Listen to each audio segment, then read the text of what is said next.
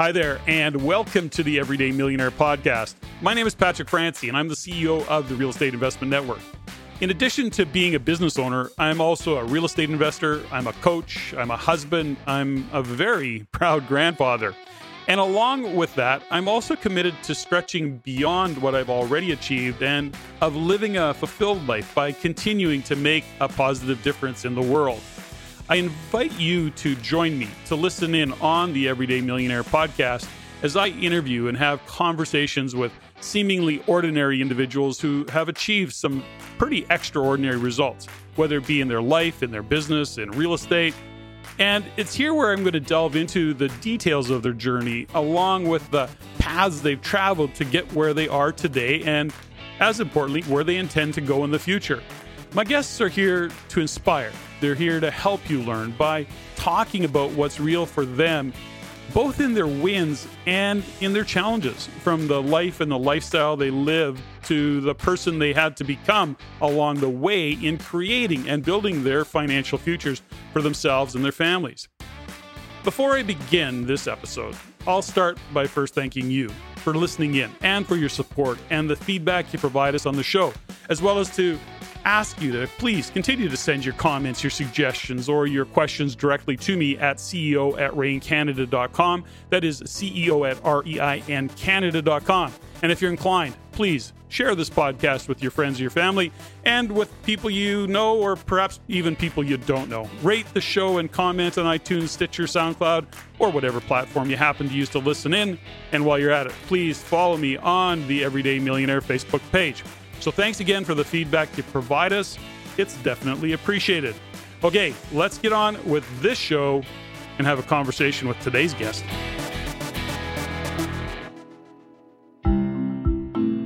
Sean Vries is an award-winning producer, writer, and director. Over the past 15 years, he has created and run more than 200 hours of television for major networks across Canada and around the world.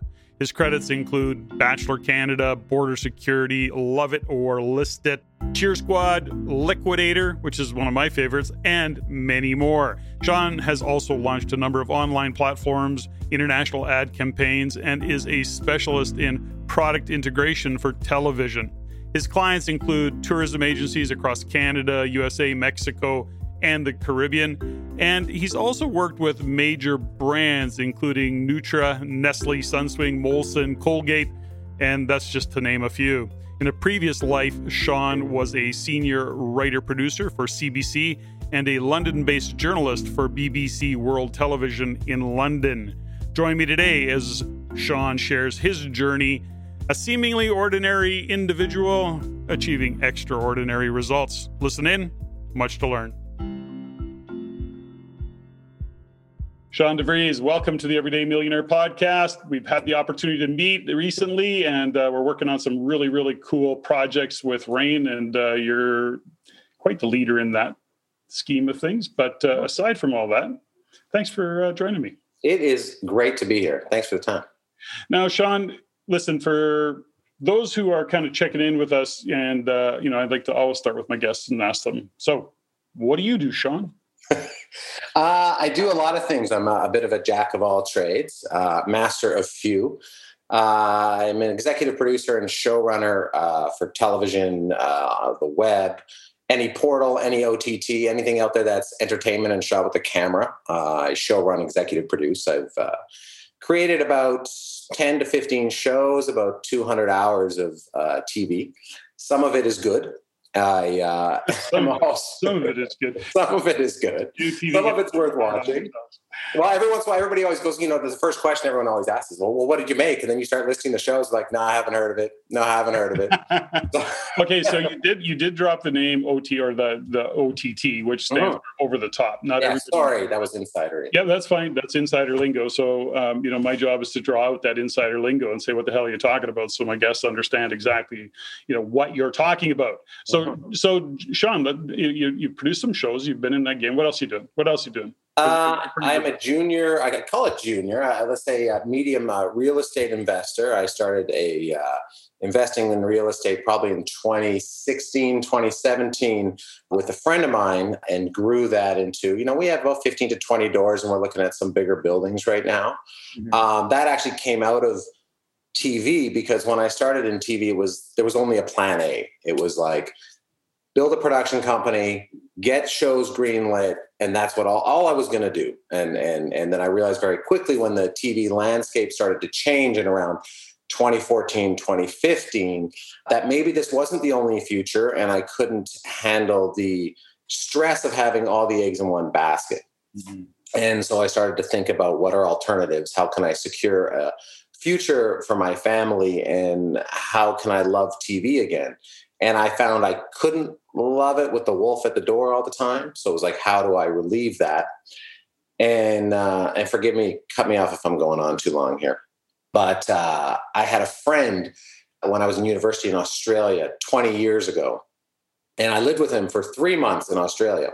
And we were in university, we were young, in our early 20s, and he had 2 apartment buildings in Windsor. And I thought, this is the craziest thing on earth. What does this kid own these apartment buildings for? And I always thought about that. And I did not speak to him for 2 decades. Jump ahead, and I'm thinking, I remember this guy, Marco, and he had these apartment buildings. Why don't I look into that? And so I hadn't spoken to him in 20 years.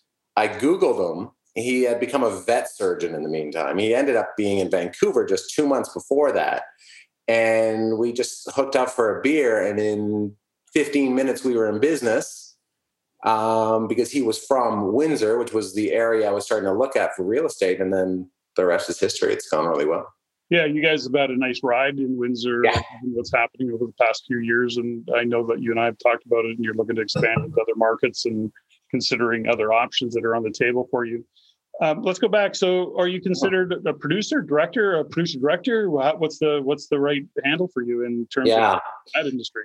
Back to the jack of all trades thing, I used to be what was called the head of development. So I created shows for a larger company. I then got a chance to executive produce a show called The Bachelor. Here in Canada. They brought the version up for a Canadian audience. I then started my own production company with a partner, became executive producer of what we'll call like a bricks and mortar production company. And we worked very hard for few years at this, and I started to realize that wasn't the path that I wanted to be on.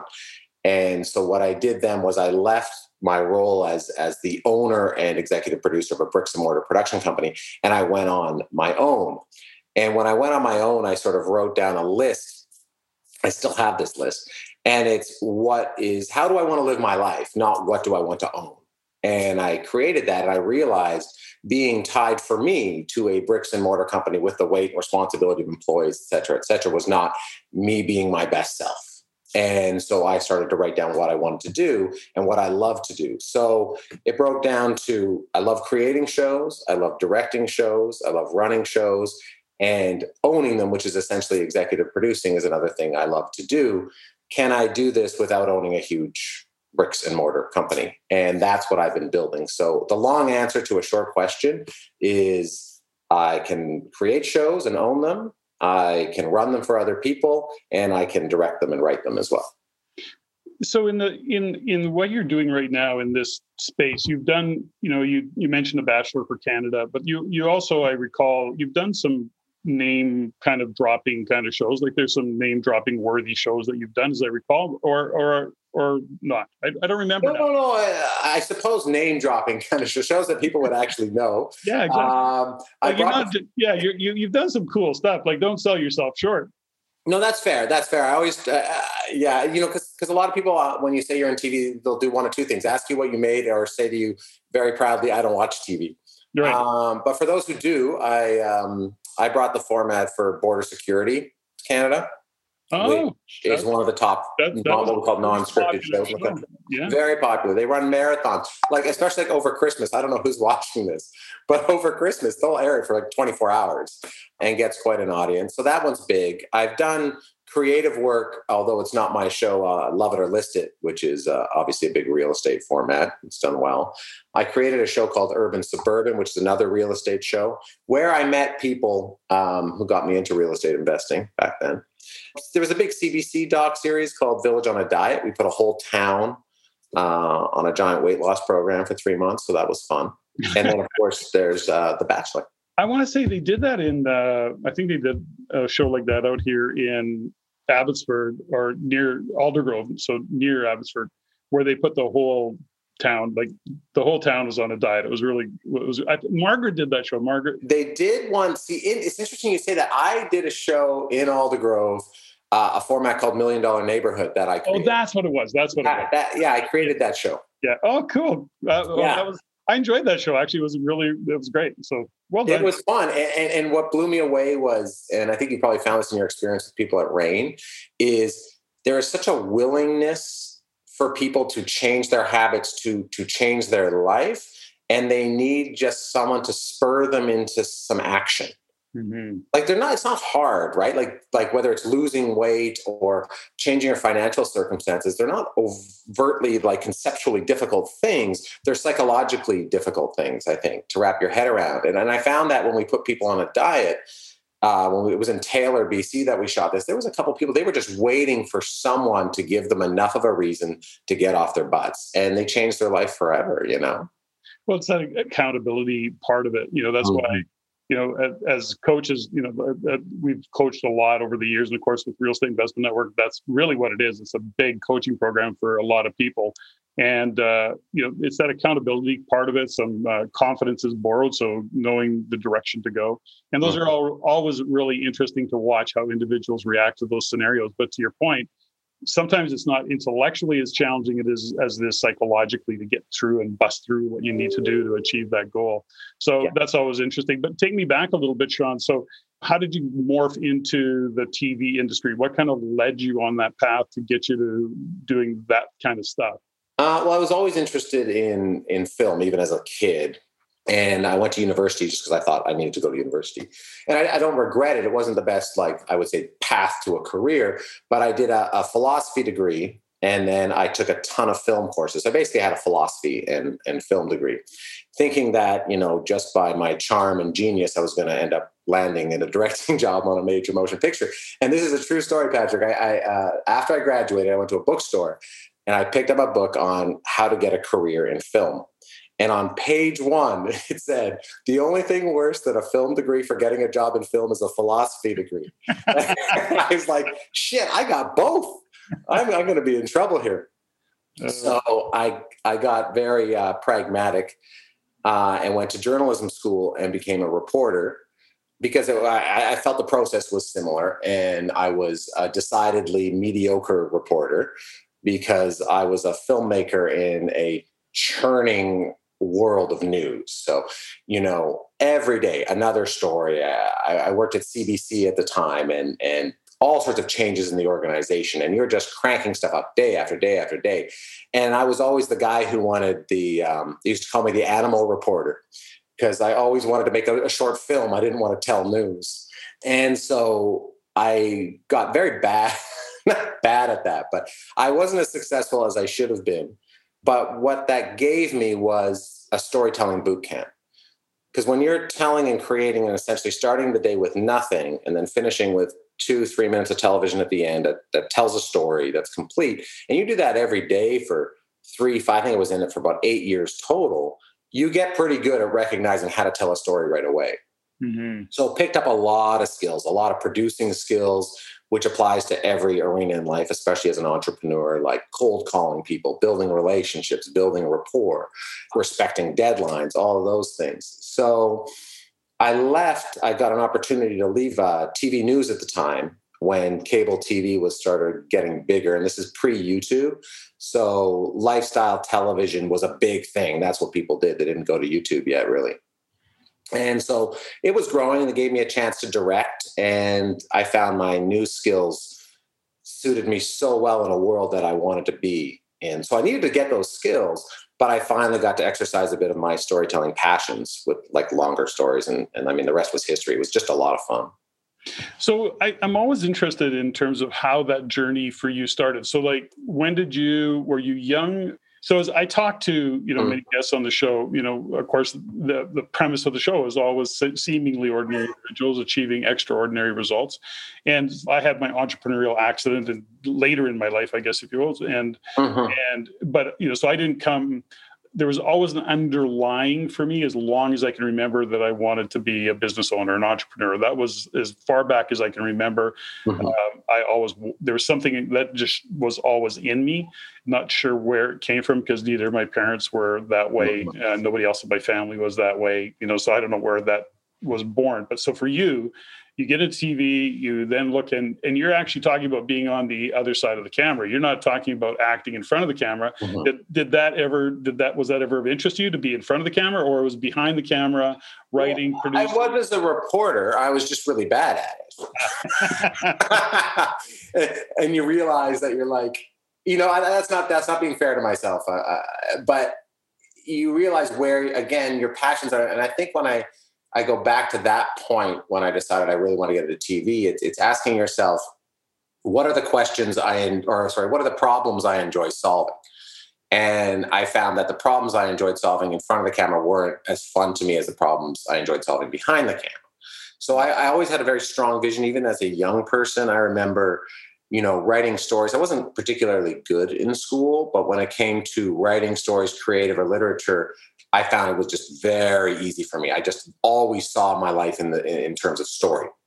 And so being able to do that in a visual medium was always something I wanted to do. Honestly, I think I have an essay from when I was 11 years old where I wanted to be a film director.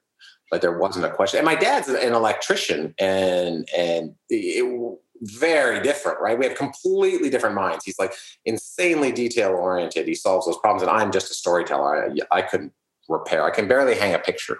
Well, it's not interesting. You bring up storytelling, and this is something that the executive team with Rain, we've talked about many times, because we've put programs together. We did a whole course on raising capital and digital and all the things that went with it. And because it's digital, we can have the option to upgrade it and, to add new stuff. And that's really cool. And that's what we wanted to do. But something that shows up often for me is around somebody's ability to tell a story. And in the world of raising capital, that ability, or in some cases a gift, that people can really create a vision, they can put it out there and actually attract capital. So the reason I bring that up for you is that over the years, as you've produced different shows and done all the things that you've done, how important in business do you see storytelling, given the scope of work that you've done over the years? I think it's everything. And I have somewhat of a unique background in that I was also in charge of selling the story I was creating. So I'm creating a show concept, which is essentially a series of stories, but I'm not going to sell this thing to anyone if I can't tell a story as well when I'm selling it. So you're out there at these massive conferences getting opportunities to meet all these broadcasters. They're sitting down, and they can be a tough bunch, and they'll just sit there and look at you and go, "What's your story?" And I mean, you just sit there and go, expressionless. You're expressionless. They're listening to you, not busting a smile. Oh, and sometimes it's even worse. I remember there was this one guy, and I said, I was very excited to meet him. And I'm like, I got this great show. And he looks at his watch. He's like, 5 minutes. And then I'm like, well, can I get you a drink or something? He's like, it better be a shot. And that was it. It's like, you got to get that pitch out, and I don't like you. And you, boy, like, you've got to believe your story. And I find, sorry, that authenticity is key. Like, what attracts me to this particular story? And I would always start with that. Why? What is my story about this show? Why am I compelled to buy it? What gives me sort of an authentic passion? And why do I personally want to see this story play out? Because the show's not made yet, right? So I want to see what's going to happen. And if I'm excited about what's going to happen, and I have good reason to be excited, chances are they can see my excitement and put me in the position of the audience. And then they're like, hey, we want to investigate this. This could be exciting. If I'm not excited about how this story is going to play out, why would anybody else be, right? Well, that's and that's part of the industry where you have to pitch a deal, whether it may be to a broadcaster or money guy or money people. Like, you're having to actually pitch a deal. So you have to have the ability to sell the story or tell the story that you're trying to sell to them. Yeah. Now, there's a methodology to telling a story. Is there, I'm asking you that question. My belief is that there is make sure you always add an X, put an A in there and add a Y. And when you put an A, X, Y, A, Z together, you've got a great story, and that will in fact support you in achieving. So there is a methodology to good storytelling that can actually be, I guess, taught or segmented. Is that a fair statement? Yeah, I would think so, for sure. Reason I ask you, because I'm going to put you a little bit on the spot. So, because we have listeners that, I can't stress enough, over the years, I've known and I know some just amazing storytellers. I mean, they'll just sell anything just based on their story alone. Like, you don't even want to do the diligence. It's so good, it's so real. So, and these are good sales guys, perhaps, but ultimately, what are some of the keys if somebody's listening to this and is not necessarily a great storyteller or wants to improve their storytelling, because that's how you can pitch deals? Is there some tips you would give to somebody? I just kind of thought of it. So it's going to sound a little obvious, but I mean, I'll go back to what I said earlier. People will only care about your story as much as you do. Mm-hmm. And I find a lot of people want to get through a pitch, and it's like, man, if I'm bored, do I really want to partner with this person? Do I want to get excited about their idea? Do I want to spend time with them? I mean, I won't want to say charisma, but I would say just sort of an authentic enthusiasm is hugely key. I mean, I've sold, really not boring shows, but shows that you're like, yeah, what set it apart? And then the argument would be your personal passion for that, maybe what sets it apart. Mm-hmm. The other thing is sort of what would get them interested. You create a sizzle, which is kind of like, I call it like a trailer for a movie that you haven't made yet. Right. And I'm always asking myself, if I'm sitting in a theater and I'm looking at this, what's going to turn me on about this? What's going to be, I want to see this play out, right? And I think the same thing applies to even to real estate. If you can build your story around a property and the potential of that property and where it could be in 3, 4, 10 years, you're going to excite the people around you as well.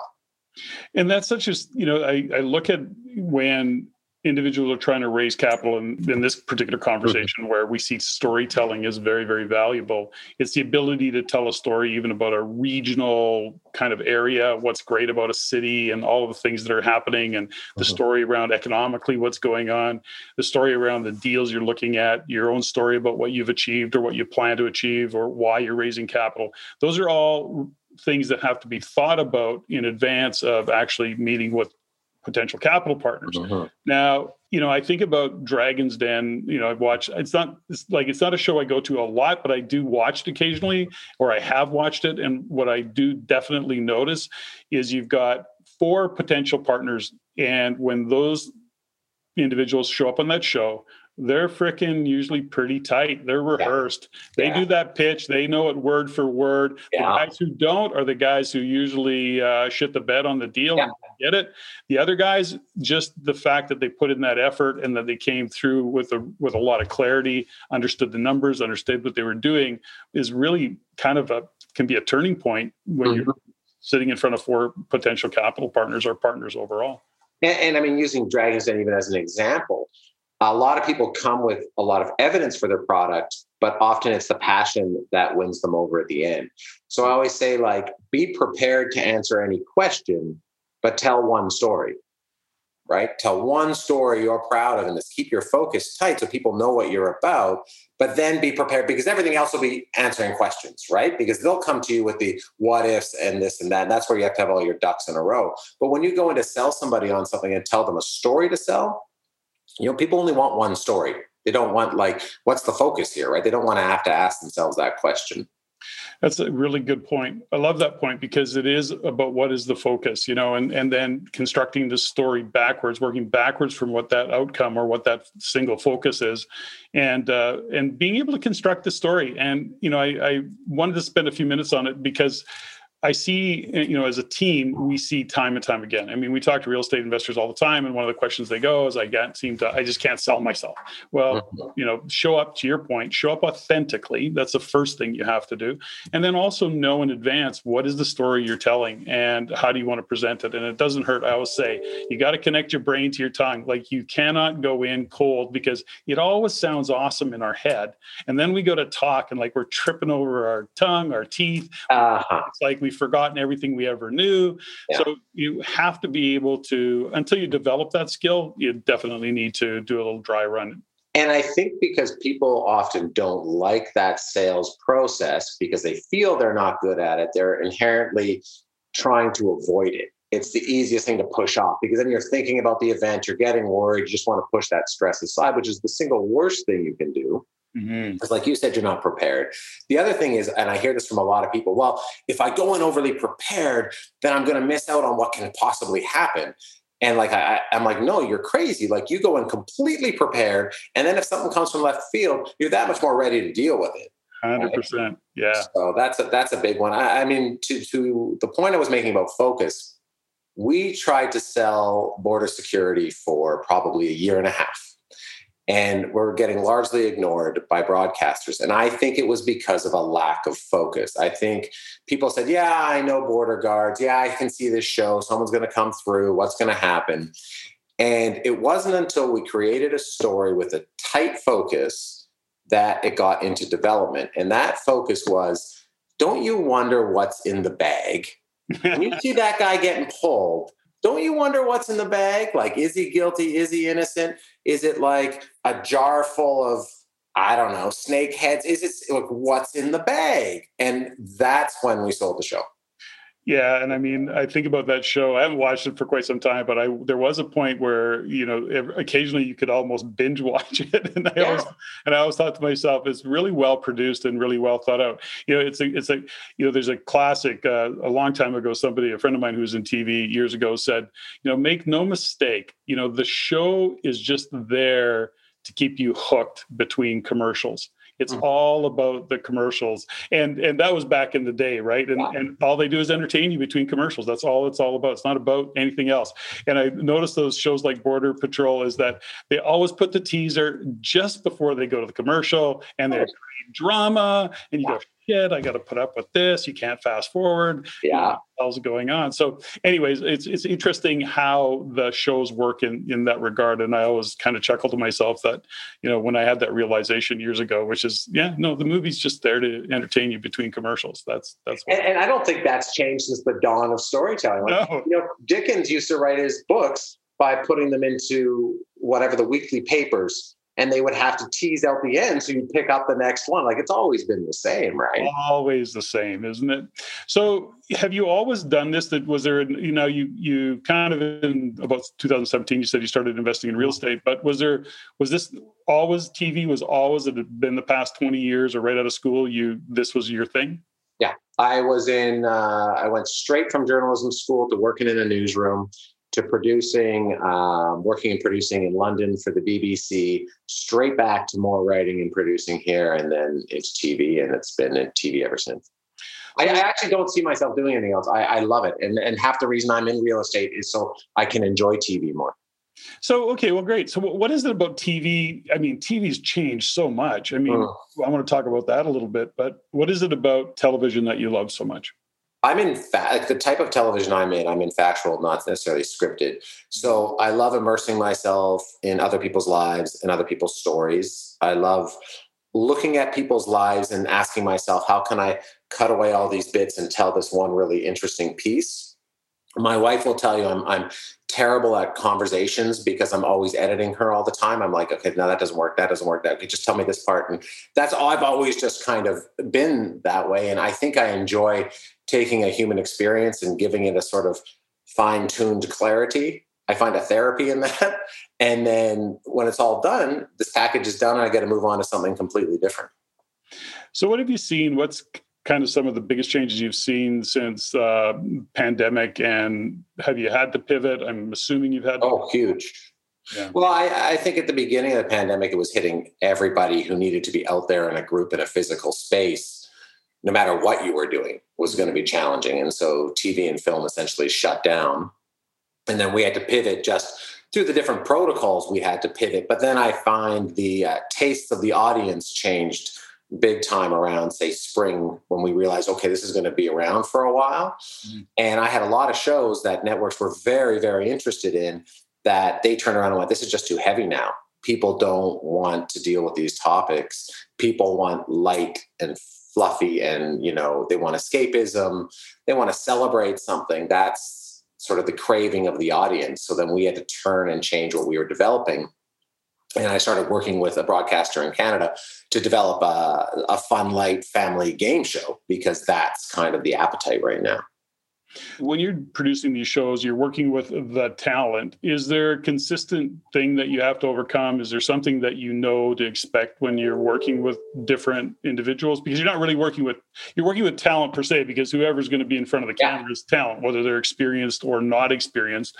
Are there some pretty standard, or is there some challenges that you face on a regular basis when you're doing these shows? One good example is, and I'll use The Bachelor as an example, that The Bachelor is like a ship that leaves port and you've got to cross the ocean. And the moment you leave port, you know that there's holes everywhere. And so you need to get this ship now across the ocean, because there's no turning back. Like when you start a show like The Bachelor and you've got all these people in a lockdown space, it's like they can't leave. You can't go, this isn't working. We got to pause, everybody go home and rethink this. Mm-hmm. It's like, you've got to just keep this going. You've got to solve problems on the fly all the time, which means to do that, you constantly have to be in the edit suite in your head. You have to see, what is the show going to look like? This person's doing this. So what's going to happen after and after and after? And you're constantly trying to complete a puzzle where the pieces keep changing shape and you're constantly reorienting it. So I don't know if that answers your question, but that's a problem that happens, I'd say, on almost every show. It's amplified by The Bachelor, but it's pretty much when you're making TV, that's what's happening, right? So when you go back, you said your dad was an electrician, your mom, he was a secretary homemaker. Yeah, she stayed. Yeah. So as a kid growing up, siblings? Mm-hmm. I'm the youngest of 5. You're youngest of 5. So you go on you end up on an entrepreneurial journey. Did you see that beforehand, or was that later in life? Did that show up? How do you? I think it showed up pretty early. I've never been the best employee, and I've never been the best at abiding by protocols dictated by others. And maybe that's from being the youngest, Youngest of 5. Oh, so youngest of 5. So, and by a big distance, like my oldest brother is 16 years older than me. Right. So you're definitely the spoiled child then. According to them, they would say that. Of course. I would say bullied child in a lot of cases. Like, I just think, you did what they told you to do. The other thing is, you never really had anything to offer because they had already done it. Mm-hmm. So growing up, it's like you don't have the same voice other people do, because they're already past the stages you're entering all the time. Mm-hmm. And maybe that was the reason I got into storytelling and TV, is I finally got to tell stories that people would pay attention to. Well, I'm always curious, in the world of entrepreneurs, there's different ways to get to that, be on that journey and get to that place. But is it nature? Is it nurture? Is it something that, did your parents encourage some form of that with you, or was it just something that you picked up on? So for you, was there a kind of a light bulb moment? Was it something your dad said, something, Sean, you can just go do that. You can go do that on your own and you don't have to go work for somebody. Was that I think it probably, in retrospect, was. My dad had a very comfortable, great job as an electrician. He chose to go out on his own to be his own boss. I think it's probably a genetic thing, therefore. Mm-hmm. And then the nurture part of it would be, he would always say, like, do whatever you want. Like, don't let anyone tell you you've got to do something a certain way.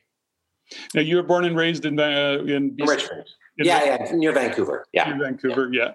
It's interesting, as we brought this up, I can think of right off the top of my head a half a dozen Ray members whose children went on to do producers. Some of them made, a couple of them I can think of did documentaries. And so it's interesting to see, now that as I'm speaking with you, that within even the Rain community, how many members I can think of that I'm aware of, and there's probably more, that their children went on to do something in film, and actually had these 4 or 5 people that I'm thinking of actually had some success with it. Like, I don't know where they're at today, but it's just an interesting part of it. So tell me about real estate, Sean. So you're going along, you're going, holy shit, this is a grind, or this is, my grind is in boring, grind is in holy cow, I've got to create and do something beyond this. So how did real estate start to show up for you? Well, I wanted to create, there's two reasons actually. One is I wanted to create a certain amount of certainty with my income. And I didn't find that existed with stocks. I didn't know enough about them. There was too many market fluctuations. I couldn't figure it out. And the second thing is I wanted something tangible that was in front of me that existed. And one of the places I always find angst in television is you're creating it from your head. So it's coming from scratch, you're selling it, and then you have to make it and it doesn't exist yet. And I find that there's a huge amount of existential stress that I have from that. And I couldn't take that on in a different business. What I loved about property was you look at a house, you put someone in it, it exists. The problems are very physical, right? Like the furnace isn't working. We need to replace this. We need to find new doorknobs. We need to fix the windows. It's like, I know what that is. I know what it costs. I know I got to get someone there, right? I mean, those to me are very comforting problems as opposed to this show doesn't work. It doesn't make sense. How do we fix it, right? That's a much more different problem.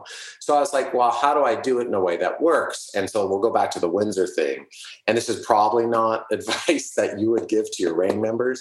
Probably not. Probably not at all. It just happened to work. But I went through and I said, where can I buy something where we'll call it the drips that come from what you earn after your tenant is in, that it would still be worth my while if this place went to zero. Mm. And I looked at Windsor and I went, okay, at the time, this is again 2016, 2017. I'm like, okay, I can get a condo here for like $105,000. And I did some research. I'm like, okay, this condo rents for say $1,000 a month. And I'm like, well, I got to put $20,000 down. And then when I ran all the numbers, I'm like, I'm left with $200 a month. And $200 a month is I'm making 24% interest on my, or I was 10%, sorry, interest on my $20,000. I'm going to make 10% on this thing. And I'm like, and then I calculated time. I'm like, even if this thing goes to zero, and the rent doesn't even go up, in 20 or 30 years, I'm going to do this. I'm like, well, if I could do that 20 times over, then I can, and then just doing that utterly simple math. And then following that, of course, doing some research on the market itself in Windsor and industry and universities and healthcare and on and on and on. I did some legwork. I'm like, wow, this really makes a lot of sense. But Windsor wasn't on anyone's list. It was basically this dump. And people were like, okay, it's 2008. Everything else had bounced back. Windsor had not bounced back, but their economy had bounced back to a great degree. And I'm like, is it some ignored child over here? and I think it was. I think that's where we got very fortunate, is that it was kind of had a reputation, but it was working against its own reputation. It was doing a lot better than its reputation indicated. Right. And people weren't picking up a lot on that. They were investing sort of in the greater Toronto region. They were going out to Guelph, et cetera. And so we started getting in there really early and really cheap. And then it was essentially discovered and took off after that. So I know that you're going to continue your real estate investing journey. Now, in the world of production and writing and all the things that you're doing, what have you got on? What can you share about what exciting things are we going to be looking for aside from what we're doing with RAIN? What exciting things are you looking to do on some of your projects? What do you got going on? Well, I'm really excited about a show I'm supposed to hear about that I can't talk a lot about. Oh, God. That's like that teaser right there. Yeah, it is. It really is.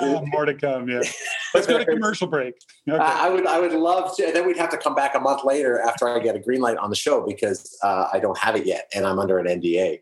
But I have some stuff in development with a major broadcaster here, which I think could be a super fun, light, energized program that I think people will really enjoy. And then I've got a big doc series with MGM in the US that we're working on together that is hugely compelling, really interesting. And I can't tell you about either, Patrick.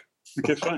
That wasn't a good story, was it? That wasn't a good story at all. Story. I'm trying to think of a documentary I just watched, and I can't remember the name of it. You might pull it out of me, or it was about I think he was a TV guy that kind of just got tired, got out of it, and went to hang out on a beach that he had on the ocean. And is this the one about the octopus? Octopus? Yeah, that was great. Dude, have you watched that? Yeah, I have. I recommend it for everyone. It's fantastic. Totally absorbing, isn't it? It is so absorbing, and he did a brilliant job of it. And to think of what, he was almost, I think it was a full year or very, very close to a full year. And going in every day into that water. And like he said, and it was cold, and he was no tanks. He was, free diving the whole time. I mean, that part of it was a remarkable just on what he did physically. Mm-hmm. And then to add to that, the camera work, the cinematography, or whatever you referred to that as, it was a pretty epic show. It was very, very good, very well. Well, what I think what was interesting about that was it's when you can take a topic like that, where it's somebody's inherent passion, it's a journey of discovery, so you don't really know what's going to happen with his octopus friend, but it also has a very visceral response to the audience. Like, we all picture ourselves sort of like immersing ourselves in coal, whatever that experience is. So you kind of enter that space with him, even though you and I, well, definitely not me, I don't free dive. I can imagine going into that world with him. And I think he did an amazing job of just taking you there. Yeah, he did a really amazing job. So if you're listening in on this, don't remember the title of it, but it's, I don't think it's My Octopus Friend. I think it's called My Octopus Teacher. Oh, there it is. Well done. That's it right there. I think that's what it was. So anyways, well worth that's a great. So on another note here, let me go back because writing. So I do some writing, and I've done, to the degree I do it, and I enjoy it. I don't do it enough. I used to actually enjoy creative writing, but what do? Do you run out of ideas? Do you run into creative blocks, whether it be producer blocks, writer blocks, idea blocks? What do you do to look after yourself in that regard? I think life is a writer's block to me. I'm not one of those people that wakes up with great ideas. Mm-hmm. I wake up with a desire to come up with a great idea. And I think that I have really only two solutions that work. One is talk to everybody and anybody about anything. There's a great book by Brian Grazer. He's a huge Hollywood producer. He did Apollo 13. Anyway, very big guy. He has a whole book on curiosity. And I think it reminds me of you, and a lot of what you do is like when you exercise your curiosity and you come to someone without an agenda, you get so much more back. Mm-hmm. You're going to learn from that person. It's going to spur ideas. It's going to help you change your thinking. And I think the worst thing you can do when you have a writer's block is get stuck in your own head. Because you spin very quickly, right? You have a pattern and you're going to go in a circle. But you start talking to other people, even about something totally unrelated, you'll eventually steer back to where you need to be and be like, wow, I'm looking at this from a different place right now. The only other thing I would say is physical exercise, because if you're not exercising, getting some endorphins in there, you're probably not going to do anything good. Well, let's go back then. So do you have a physical workout routine? Are you active? Do you walk a lot, run a lot? Mm-hmm. What do you do? I have both. Mm-hmm. I'm good in the morning. So I tend to get up early, do as much of the housekeeping and stuff while my brain is fresh. And then I'll start to dip at 11. Mm-hmm. I try to do, I call it 1,000 reps and 10,000 steps a day. Mm-hmm. So I will do a workout very quickly. Mm-hmm. And then I'll go back to my work, and then I'll do part of a workout very quickly just to keep my brain fresh, to keep things moving. Yeah. And so do you write on a regular basis? Now, the reason I ask this question is because as I study different guys who are writers and, especially those who are writing blogs, but just writers in general, sometimes, some of these blogs are, 10-minute, 15-minute reads. I mean, there's a lot of words. Yeah. So when you're writing, do you write a lot? How do you kind of, because I think writing is something that everybody should do. Just for no other reason to bring out that skill. I don't care if you only ever use it to write a great email. I just know the quality of some of the emails I get. I think to myself, man, did any thought go into this? Are you aware at all of what you just said? So it goes back to what you were saying, and we were discussing earlier about storytelling, right? Like your email is a story too. Like, how are you presenting yourself? Is there authenticity behind it? Or are you saying something that somebody would be interested in hearing? Is that an interesting sentence, right? Mm-hmm. And I think that storytelling is hugely important. I mean, on top of writing, obviously, I read a lot. I think that is hugely important for just your ability to write. Mm-hmm. But as far as my writing exercises go, and what I would recommend to anyone, I don't care what business you're in, is I do morning pages. So this is my book. I got it right here. Okay. So slow down. This is great. Yeah. This is great because we've talked about pages on the show many times. Okay. So as an exercise, right? So, but you actually use it as an exercise, so you use pages over traditional type journaling or? Yeah. So here's my book right here. Yep. Here's my morning pages. So I'll do 3 pages like this. Mm-hmm. nonstop, pen's not allowed to leave the paper the moment I wake up. So before you check your phone, before you get your email, before you start your day, I get up, I pull out the book, I write 3 pages. I don't stop. And I find that there's 2 things. One is it gets my brain woken up in the right way, helps me construct sentences later on. But the other thing is it gets whatever crap I wake up with out of my head right away. So it's not interfering with me later on in the day, whether that's stress or what my family needs or on and on and on. I get that. I feel for me, I need to get that conversation just out and on paper so I can leave it behind and then just start focusing on tasks ahead. And a lot of writers use that technique. So explain the technique a little bit. My understanding and what I've used when I've done pages, it's been literally whatever comes into your brain, it translates onto paper, whatever it could be, whatever it is, it doesn't matter. There's no method to the madness. It could be, it's just crazy talk. It's not notes you're going to review. It's not a to-do list. It's just whatever thoughts are coming into your brain, you're firing it down on, and in your case, 3 pages. Exactly. This is exactly the same. I mean, with me, and I've heard this from other writers as well, it is always the best to do it longhand with a pen and paper. The physical act of writing it, your brain connecting to your hand as opposed to sitting and typing. So that's the only rule I have. And the other rules I'm not allowed to stop. That's a good rule. I'm a huge fan of journaling because I've done it for years and I've done different versions of journaling. And, even with coaching clients and Stephanie and I work within Shift, the program that we launched, one of the things we encourage people to do is, in fact, journal. Now, here's something that you mentioned in talking about pages is it is a brain dump. It's a way to free up hard drive space. It's a way for there's a fundamental kind of what's the word I'm looking for? The effectiveness of it is to your brain fires in a funny way. You carry thoughts around all the time, and when you physically write, to your point, it's a little bit of maybe cathartic there as well, but it actually takes your brain. This is what's cool about it. So if you got a really busy brain, when you write it, your brain says, I don't need to remember this anymore. You actually free up brain space and your whole brain fires differently. That's the power of journaling. And pages is one of those things. You're, to your point, you're just kind of getting rid of those random thoughts that you have in the morning, free up the space for the next part of your day. Anyways, I spent a little bit of time on it because I'm such a huge fan of it. And certainly many guests that I've had, journaling is just a part of their day. Well, I think it's such a game changer because it applies to absolutely anyone can do it. Even if you don't, whatever it is, like you said, it gets the garbage out of your head. And so if I wake up and I'm making breakfast for my kids, I'm present now.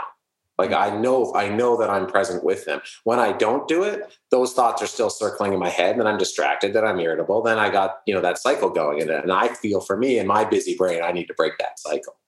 So good. And so thanks for sharing that. Now you do your morning routine. So you do some journaling, you do that pages segment of it, and then you go do your workout, or you fire the kids off to school. How does your morning go? And is it and I'm going to describe my ideal morning. Yeah. I'm not going to say this is me every day. Occasionally you live into it. Okay, good. Got it. My wife is very kind. She knows I can't get up without coffee. So she gets up before me. She brings me a coffee. I roll over.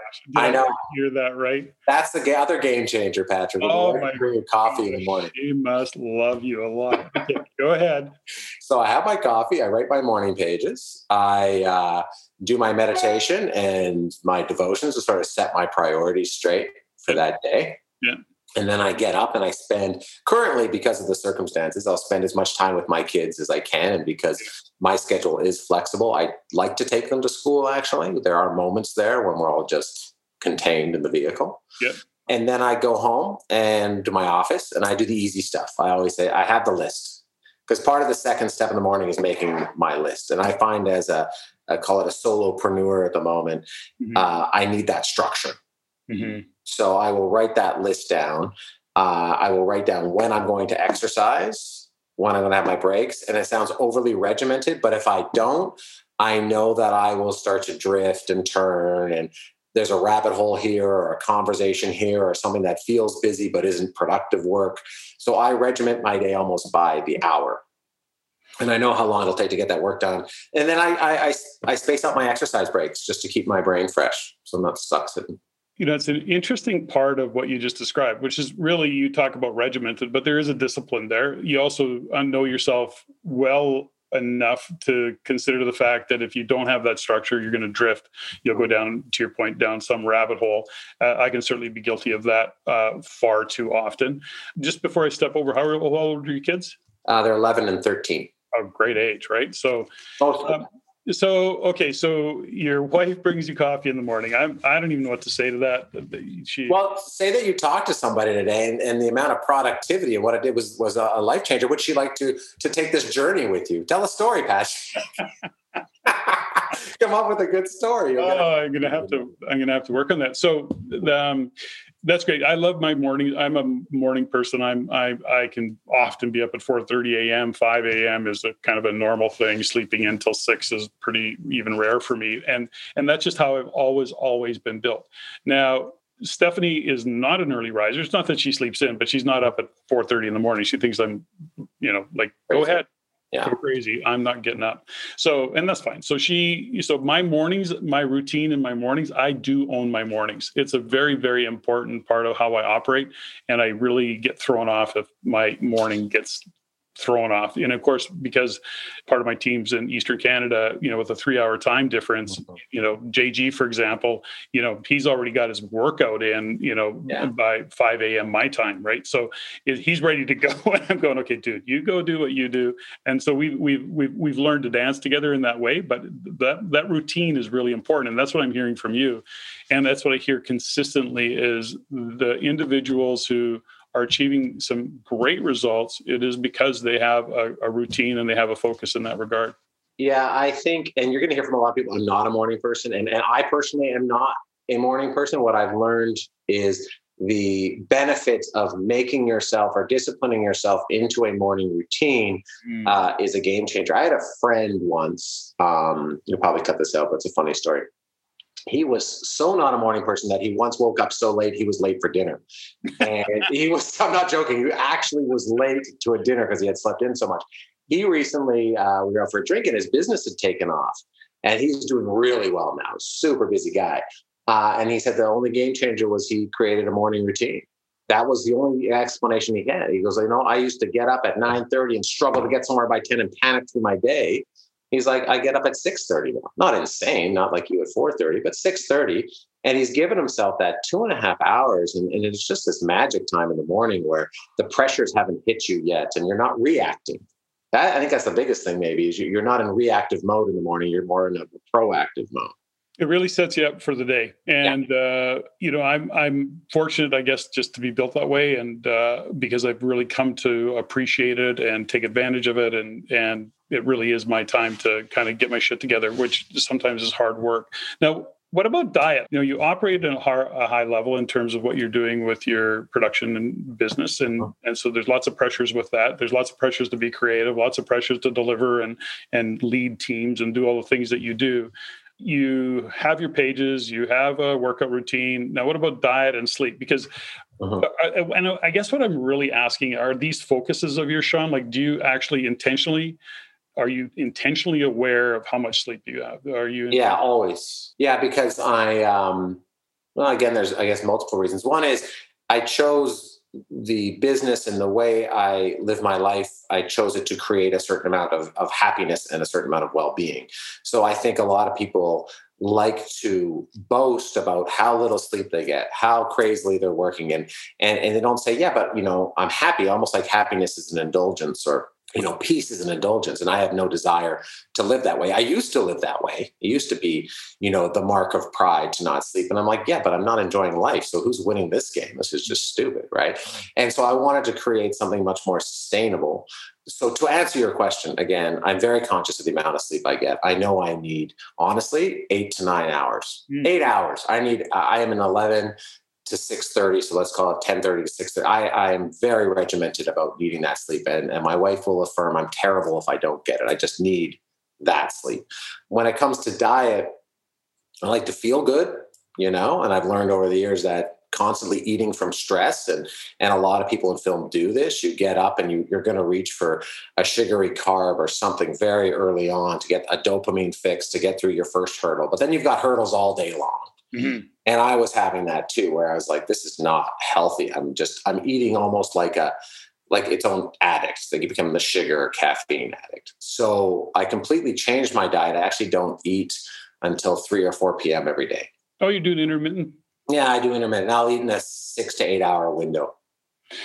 Interesting. I've done intermittent. I've kind of done it all. I'm very much built that way in terms of watching diet. I eat generally pretty well. I'm just recently, kind of given COVID-19, I almost hit the full 19 pounds that I put on. Me too. So anyways, I'm not quite that bad, but I'm dialing it back. The point is I'm back to keto, which I've always enjoyed. I like it. And I actually do some intermittent fasting with keto. So yeah, that's a good, if you can do that, that's fantastic. I find, I did keto for a very long time, and I found that eating, to me, as much as I'm disciplined about it, is also a reward for certain things. Mm-hmm. And so if I'm not eating till 3, I can open up my diet a bit more and enjoy certain things that I wouldn't enjoy normally. And keto didn't allow me to do that. And then I found I would go back and forth, and keto is not something you can cheat on very easily without feeling like total crap. Yep. So good for you if you can do both. So when you look at the sleep, I think about my own sleep. So I don't, I'm certainly know that I consistently get 6.5 hours sleep. And I give myself permission to sleep all the time. Nothing, no more meetings in the morning, go sleep. And it's like 6.5 hours, 6.5 hours, 6.5 hours. And although I'm a Fitbit guy, not an Apple guy, but if when I track my sleep, which I do, because I do pay attention to it all, it's consistently, and every so often I get 7 hours, I go, yeah. It's good. I don't really feel any different about it, but then there's individuals like you that say, like, I know I need 8 or 9 hours, and I'm just not built that way. Yeah. And I had to work through that myself, because I used to beat myself up going, you need more sleep. Well, actually, apparently I don't. And, as a kid growing up, my mom used to say, gosh, you'd be gone in the morning, and I don't even know how you pulled it off. You'd be gone before I even got up. And that's of course, that's back in the days when parents let their kids run around the streets. Right? When you probably didn't have to make them breakfast, drive them in. It was an easy time back then to be a parent. What did they do? Go to my neighbors, go to my buddy's house, and his mom would cook me breakfast. And so anyways, it's interesting to know that dynamic. And time and time again, the reason I put a little bit of emphasis on it is because time and time again, as I'm talking to those individuals that are on the show, they have a pretty standard routine that they follow, and they're the discipline that they put into practice. Now, what about meditation? Let's talk about that. Are you a meditator? Have you ever examined that part of it? Where are you in that regard? Yeah, I find that it's been very healthy for me to just clear my head, to know what my priorities are, to know what's most important, to sort of every day I feel like I've got to put the hierarchy in place, like what matters most. And so I know what I'm operating from, because I think by nature, most of us are fairly competitive people. Mm-hmm. And then you have to ask yourself right away, well, who and what am I competing against, and what am I competing for? And I find for me, I need to sit there and go, okay, what's the most important thing? And the meditation helps me do that. I also find it just a brain recharge, Mm-hmm. So have you got goals? Are you a goal setter? What's the big thing you got planned for 2021? Well, I've tried to put goals in every different category, right? Mm-hmm. So I want to spend, and I think the other thing I'll say about goals is it goes back to the morning pages and everything else. Like, that is the beauty of writing things down. And I always keep my journals, because I like to refer back to them and go, 5 years ago, I said I wanted this, and now it's been 5 years, and okay, actually I have achieved it. I do feel good about it. Right. That's interesting. I rarely look back in any of my journals. I literally, my journals are pretty much a brain dump. Uh-huh. And so that's interesting. Some people do, some don't. I don't happen to. If I go back, if I happen to think of it, and it's convenient, I'll go back to the previous year, same kind of month, same day, if I happen to be journaling through that period of time, and look where my headspace was, let's say a year ago, versus where my headspace is today. And that can be both invigorating and a little depressing, because sometimes the conversation hasn't changed. Yeah, there's that. I will say, to go back to your point, I never reread my brain dump. But what I do is, especially with pages. Oh my goodness! I'm talking about journaling. If I'm intentionally journaling, not just doing pages. Yeah. Yeah, because I can't even read my handwriting. I have no idea what I said. Nobody could ever decipher it. But after it, I tend to write lists. I'm a big list maker, and if I'm feeling angsty or reflective or whatever, I'll do lists and goals. And I like to just keep those present so I can look back a year, 2, 3 years, and go, okay, where have I progressed, and have I achieved the things I wanted to achieve? Right. So I do that. On the list for the coming year, I would love, in the real estate section, I really want to have a multi-unit apartment building, like something 12 or bigger was the next level we wanted to go to in our real estate partnership. On the entertainment side, I'm working towards directing my first feature film, which has been one of my goals since I was 11. I'm getting very close to that goal, so I'd like to accomplish that. And then on the familial side is I try to take my kids on one special trip each year. I took my son to Europe back when he was 9, to sort of like take him through where I lived in London. And I found there was a time there that's very hard to create that kind of time, like 7, 10, 12 days to do something. But boy, it pays dividends in the future. We still talk about it all the time. Wow. So I want to do another one of those trips this year. Well, when we can travel. Whenever that might happen, we're not sure. One day soon. So I love some great insights here, Sean. I really appreciated you joining me on the show. And as we start to wind things down, I always do a kind of a rapid fire, set of questions just to get to know you just that little bit better. So you ready to do this? Oh, yeah. Yeah. Okay. Do you change the questions every time? No. I keep pretty. No, I should have done more homework. Okay. They're pretty. Yeah, if you would listen to the show every so often, what they were. Well, there's going to be one episode I'll listen to. I'll throw one in. That's So this is iPhone or Android? iPhone. Yeah. Sorry to hear that. Of course, easy answer. Favorite inspirational quote? Do you have one? Be kind. Oh. Is it? Can you attribute that to anybody? I don't know. Yeah, I can. I was in the newsroom and it was the worst day ever, and people were shitting all over each other and freaking out. And there was this one very, very senior guy in the newsroom who was like on the brink of retirement. And amidst all this chaos, he turns to me and goes, "I'll give you one piece of advice. You never forget this for the rest of your life." He goes, "No matter what hits the fan, be kind." And I was like, that is good advice. That is good advice. That's really good advice. Yeah. Favorite book or most influential book? Maybe even one that you gift a lot? Great Expectations. I think it's like the best book ever written. No kidding. That coming from somebody. Yeah. Okay. So it isn't a self-help book. Well, it kind of is, I guess. It's about what really matters in life and this person who comes from nothing, who gets vaulted into this incredibly privileged place and gets all of his dreams and forgets where he came from. I think, I don't know. It's a beautifully written story too. I love that perspective. That's really, really great. Favorite tune? Oh, Bittersweet Symphony. Favorite movie? Goodfellas. Oh, that was a good movie. What's your favorite movie? I don't know that I have. If I had to be, if one is going to be drawn out of me, really, really enjoy Shawshank.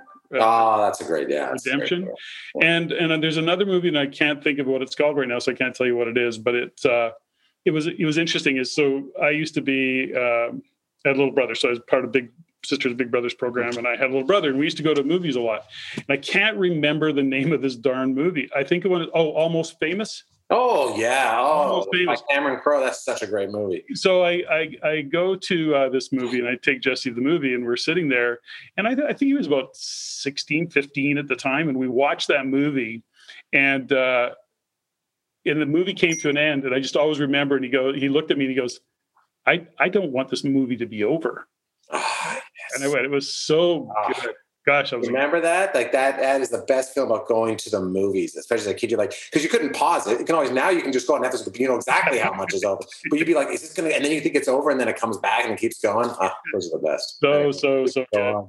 Favorite swear word? Fuck. Yeah. I use it all the time for everything. Yeah. Yeah. There's just hard to beat. But you know something, many guests, Sean, they come on the show and they go, no, I don't swear. I know, and I applaud those people and their restraint. But for me, it's like, especially I find if I'm getting tired or something, I find it'll show up in every sentence. Yeah. And what are you grateful for today? My time I spent with you, actually. I was looking forward to it. Me too. Sean, I'm always grateful for my guests. And today I'm feeling pretty grateful just for, always for being in Canada, breathing some fresh air, being in the lower mainland of British Columbia, beautiful BC.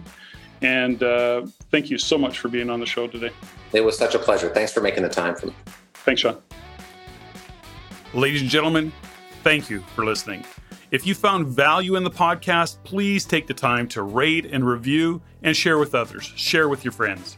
As it is my goal to always improve and to provide the highest value for you, the listener.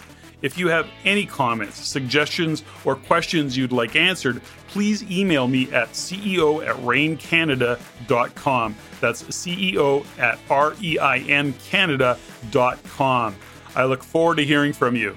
And until next time, Patrick out.